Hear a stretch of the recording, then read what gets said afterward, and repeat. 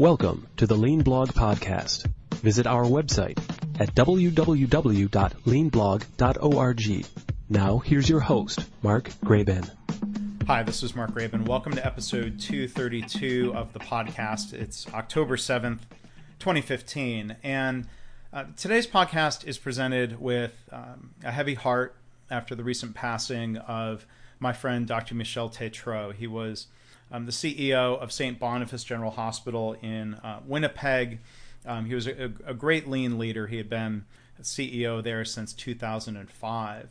He was a friend to many in the healthcare value network community and in the broader lean healthcare community, not just because he was willing to share and let people visit St. Boniface, but I think his willingness to continue learning and that spirit of serving others, being humble, leading an organization. Those are some of the things I will remember about Michel and his character. And so as I was remembering him, it occurred to me I had recorded a podcast with him back in 2010. It was part of a series I was doing at the time for the Healthcare Value Network. And I never shared that audio as part of my main podcast series. I'm not sure why. I didn't share all of those podcasts from that series here in this one. But today I'm going to bring you that audio, again, from 2010. And in the episode here, we talk about Lean from the CEO perspective and his thoughts and reflections. I hope Michel's words and experiences at St. Boniface continue to help and inspire people into the future. So if you would like to find a link to the blog post that I wrote after his recent passing or more links about Michel, you can go to leanblog.org/232. Today our guest is Dr. Michel Tétrault. He is President and CEO of the St. Boniface General Hospital in Winnipeg, Manitoba, Canada. He is also Associate to the Dean of the Faculty of Medicine of the University of Manitoba and Associate to the CEO of the Winnipeg Regional Health Authority for French Language Services. He's a specialist in emergency medicine, but today we'll be talking about Lean from a hospital CEO's perspective, as Dr. Tétrault has served as President and CEO since February of 2005.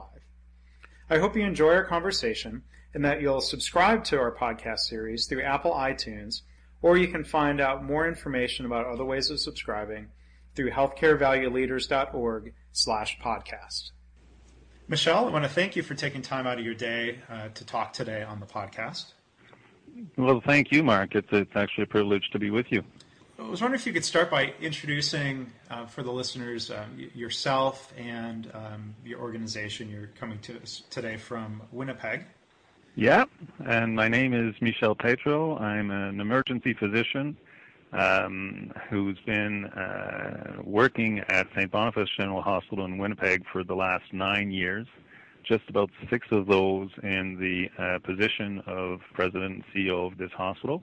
It's a, mid-size, 550-bed teaching hospital in Winnipeg, Manitoba, Canada.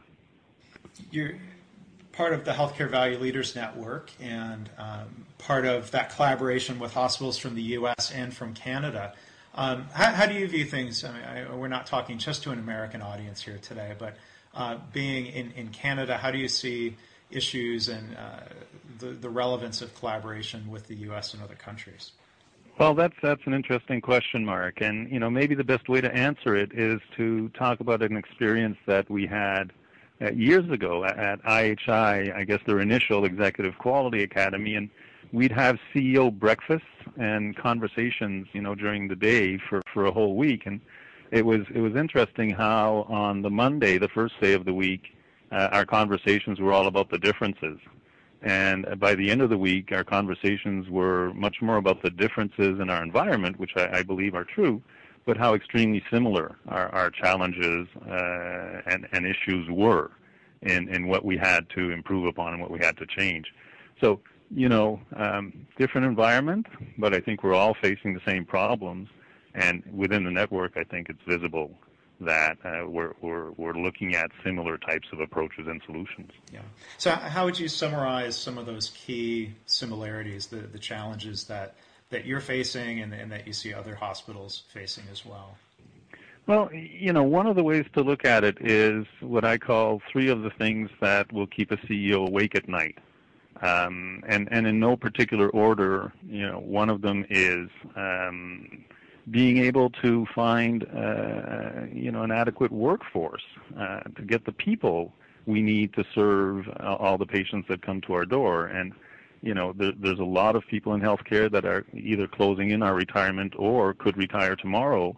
And who's going to replace them with the demographics of, on one hand, patient demand increase because of an aging population and that gap in the generations following us who are going to be the workforce. So we want to be a place that people in this city, for example, really want to come and work at. And so I believe that what we're doing makes us attractive.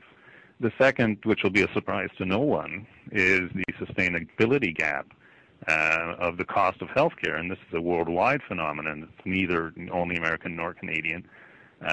So how do we address that? And the third, which I think most people aren't quite, I'd say, fully appreciating at this point, is how our patients, our communities, our funders, whether they be private funders or public funders, are more and more scrutinizing how safe and reliable our healthcare actually is and how good our outcomes are. So one way or another, we have to find a way to demonstrate that we're providing better value, that we're providing safer, more reliable healthcare with better outcomes at a reasonable cost. Yeah, I would agree. You're right. Those are pretty common, very common, very pressing challenges. And so I'm curious to hear a little bit of your experience, as a physician, as a hospital CEO, your initial introduction to Lean. How and where that came about, and maybe thinking back, reflecting on some of your thought process to think how would these Lean principles be applicable to those 3 challenges. Right.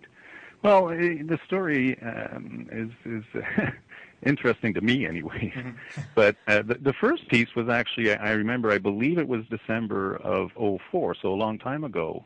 At IHI, there was this guy called Gary Kaplan from Virginia Mason who introduced this thing called Lean, and how they'd been working at it and the results they had. And I remember thinking back then, boy, wouldn't that be neat? And Gary was presenting a few places in the hospital, and I said, what if we did a whole hospital thing on that? So that was the first sort of spark.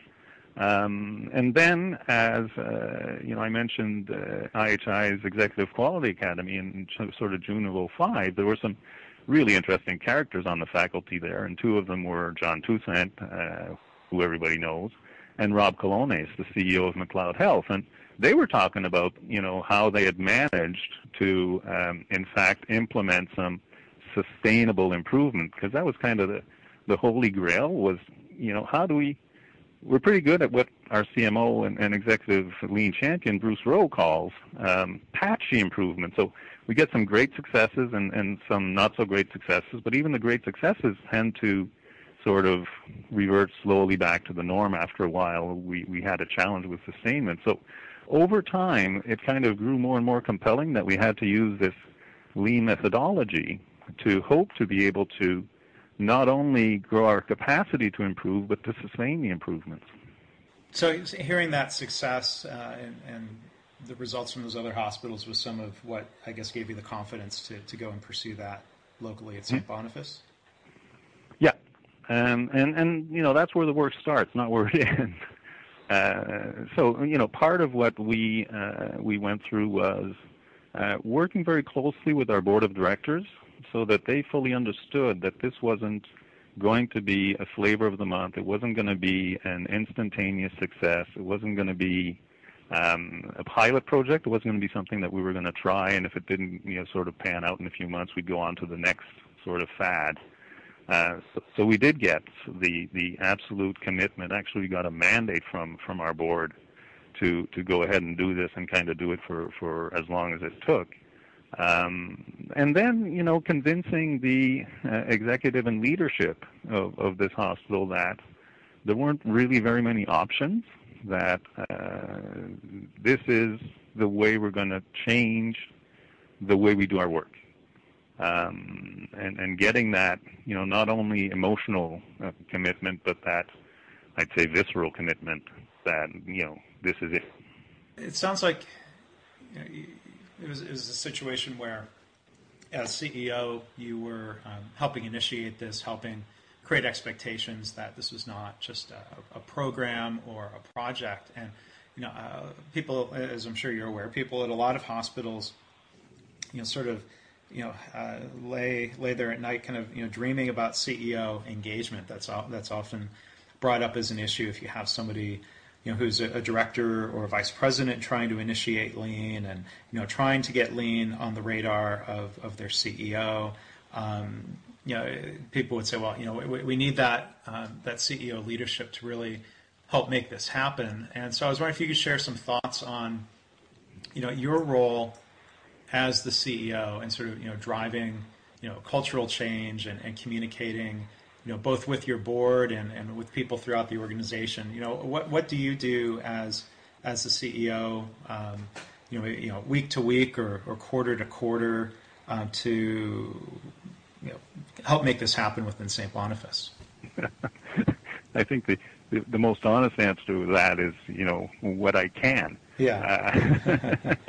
It's been a lot of learning. It's an interesting journey, but it's a journey where trial and error, I think, fit a fair amount. But this place has a CEO that kind of sees that this benefits patients directly, and there's a culture here at St. B of really trying to do what benefits patients. So that was kind of the easy part. But as a CEO, I think you have to be out there. You have to walk the walk, not just talk the talk. One of the things I do, and I kind of wonder why I didn't think of this earlier, but about 50 times a year, I go out and meet with groups of frontline staff, and these groups can be as small as 5 or as big as 200, basically to make sure that they hear, why we are doing this, what we're trying to accomplish, how we're going to go about it, and how it ties in with who we are as a hospital, our past and our present and our future. So I guess in part the CEO's role is to, quote, interpret the environment to people, to help people understand how what we're doing fits in with the world we live in. And with that emphasis on learning, as you said, trial and error and learning as you go through this lean journey, I know you've been able to learn from people like John Toussaint and Rob Colonis. I mean, you've also had some other mentors, if you will, within your local business community, correct? Okay, well, we were very fortunate here in Winnipeg, and we had kind of a world-leading organization called Standard Aero, whose business is basically repairing aircraft engines. But they had gone along on a sort of 20-year improvement journey, and we managed to hook up with them and go over and visit and see what they were doing and how they were doing it. And initially we were thinking, what does this have to do with healthcare? And as we understood the principles of their process improvement, their preoccupation with quality, their necessity to deliver reliable services to their customers, because if an airplane engine fails, they can sort of kill 200 people at the same time, not just one, and learned quite a bit from them. I guess so much so that their quality and innovation guru now is a consultant with us. And my own personal executive coach is the CEO who initiated, this transformation of Standard Aero. So we were very fortunate to once again latch on to a local business that we could learn from, and I'd say expand our horizons by seeing what is possible once you start systematically addressing quality improvement. Well, that's great. And maybe as a final wrap up and final thought here, on the thought of benefit to the patients, can you summarize maybe some of the most noteworthy improvements that you've made, or the impact that you think lean is having within St. Boniface for the patients? Well, we could certainly do a lot better, but maybe 3 rapid examples. In our emergency value stream, the time to do an EKG, a cardiogram, has gone down by more than 50%. And you know, our mortality from MIs for patients with chest pain has gone down by about 40%. So we're hoping there's a link there. We implemented within a week the World Health Organization's safety checklist in the OR in our surgery value stream, and you know, we're at the point now where we're convinced that that's about 200 patients a year who will not have significant incidents in the OR, and we're starting to log those, and the results are encouraging. In our medicine value stream, we've implemented shift-to-shift bedside reports. And actually that is kind of spontaneously, this is a nice story to my mind, kind of spontaneously rolling out throughout the hospital. And there are patients who, in fact, have been saved by this because nurses, instead of being off the ward in the morning, are actually there with patients. I had a patient this morning at patient visit who, in fact, told me, you know, she couldn't understand that we hadn't been doing this forever because it was so great that she would know who knew what about her and knew that the person knew.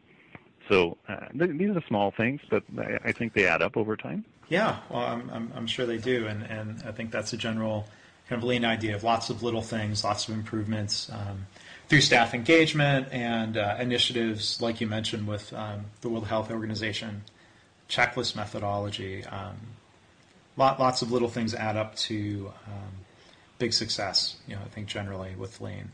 Yeah, I guess the difference, you know, a few years ago, someone would have put out a memo that we are now doing this checklist, and no one would ever known if we were actually doing it or not, or if it was well done. Whereas now, you know, our most recent audit shows that 100% of our ORs were doing it when we last checked. Yeah, well, and I think that's certainly a noteworthy shift in the culture to move to that approach. Mm-hmm. And I got to tell you, Mark, our latest patient satisfaction survey in our medicine and surgery programs, where we have our both of our inpatient value streams, have hit absolutely unprecedented levels. So I think the patients are noticing something about what we're doing. Well, that's great, and I want to thank you for taking time to share some of your perspective and insights here. Our guest again has been Dr. Michel Tétrault from St. Boniface General Hospital in Winnipeg. I want to thank you for joining us. Do you have a final thought maybe to leave the listeners with? Well, thank you, Mark. It's a very interesting, very hard piece of work, but I can tell you, if you asked anyone on our leadership team if they'd stop and want to go back to the old ways, I think everyone would say absolutely not. We're starting to see some positives here, and I think people are building confidence that we'll see more. Well, I hope so. So, Michel, thanks again for taking time to talk today. My pleasure. Thanks for listening. This has been the Lean Blog Podcast. For Lean news and commentary updated daily, visit www.leanblog.org. If you have any questions or comments about this podcast, email Mark at leanpodcast@gmail.com.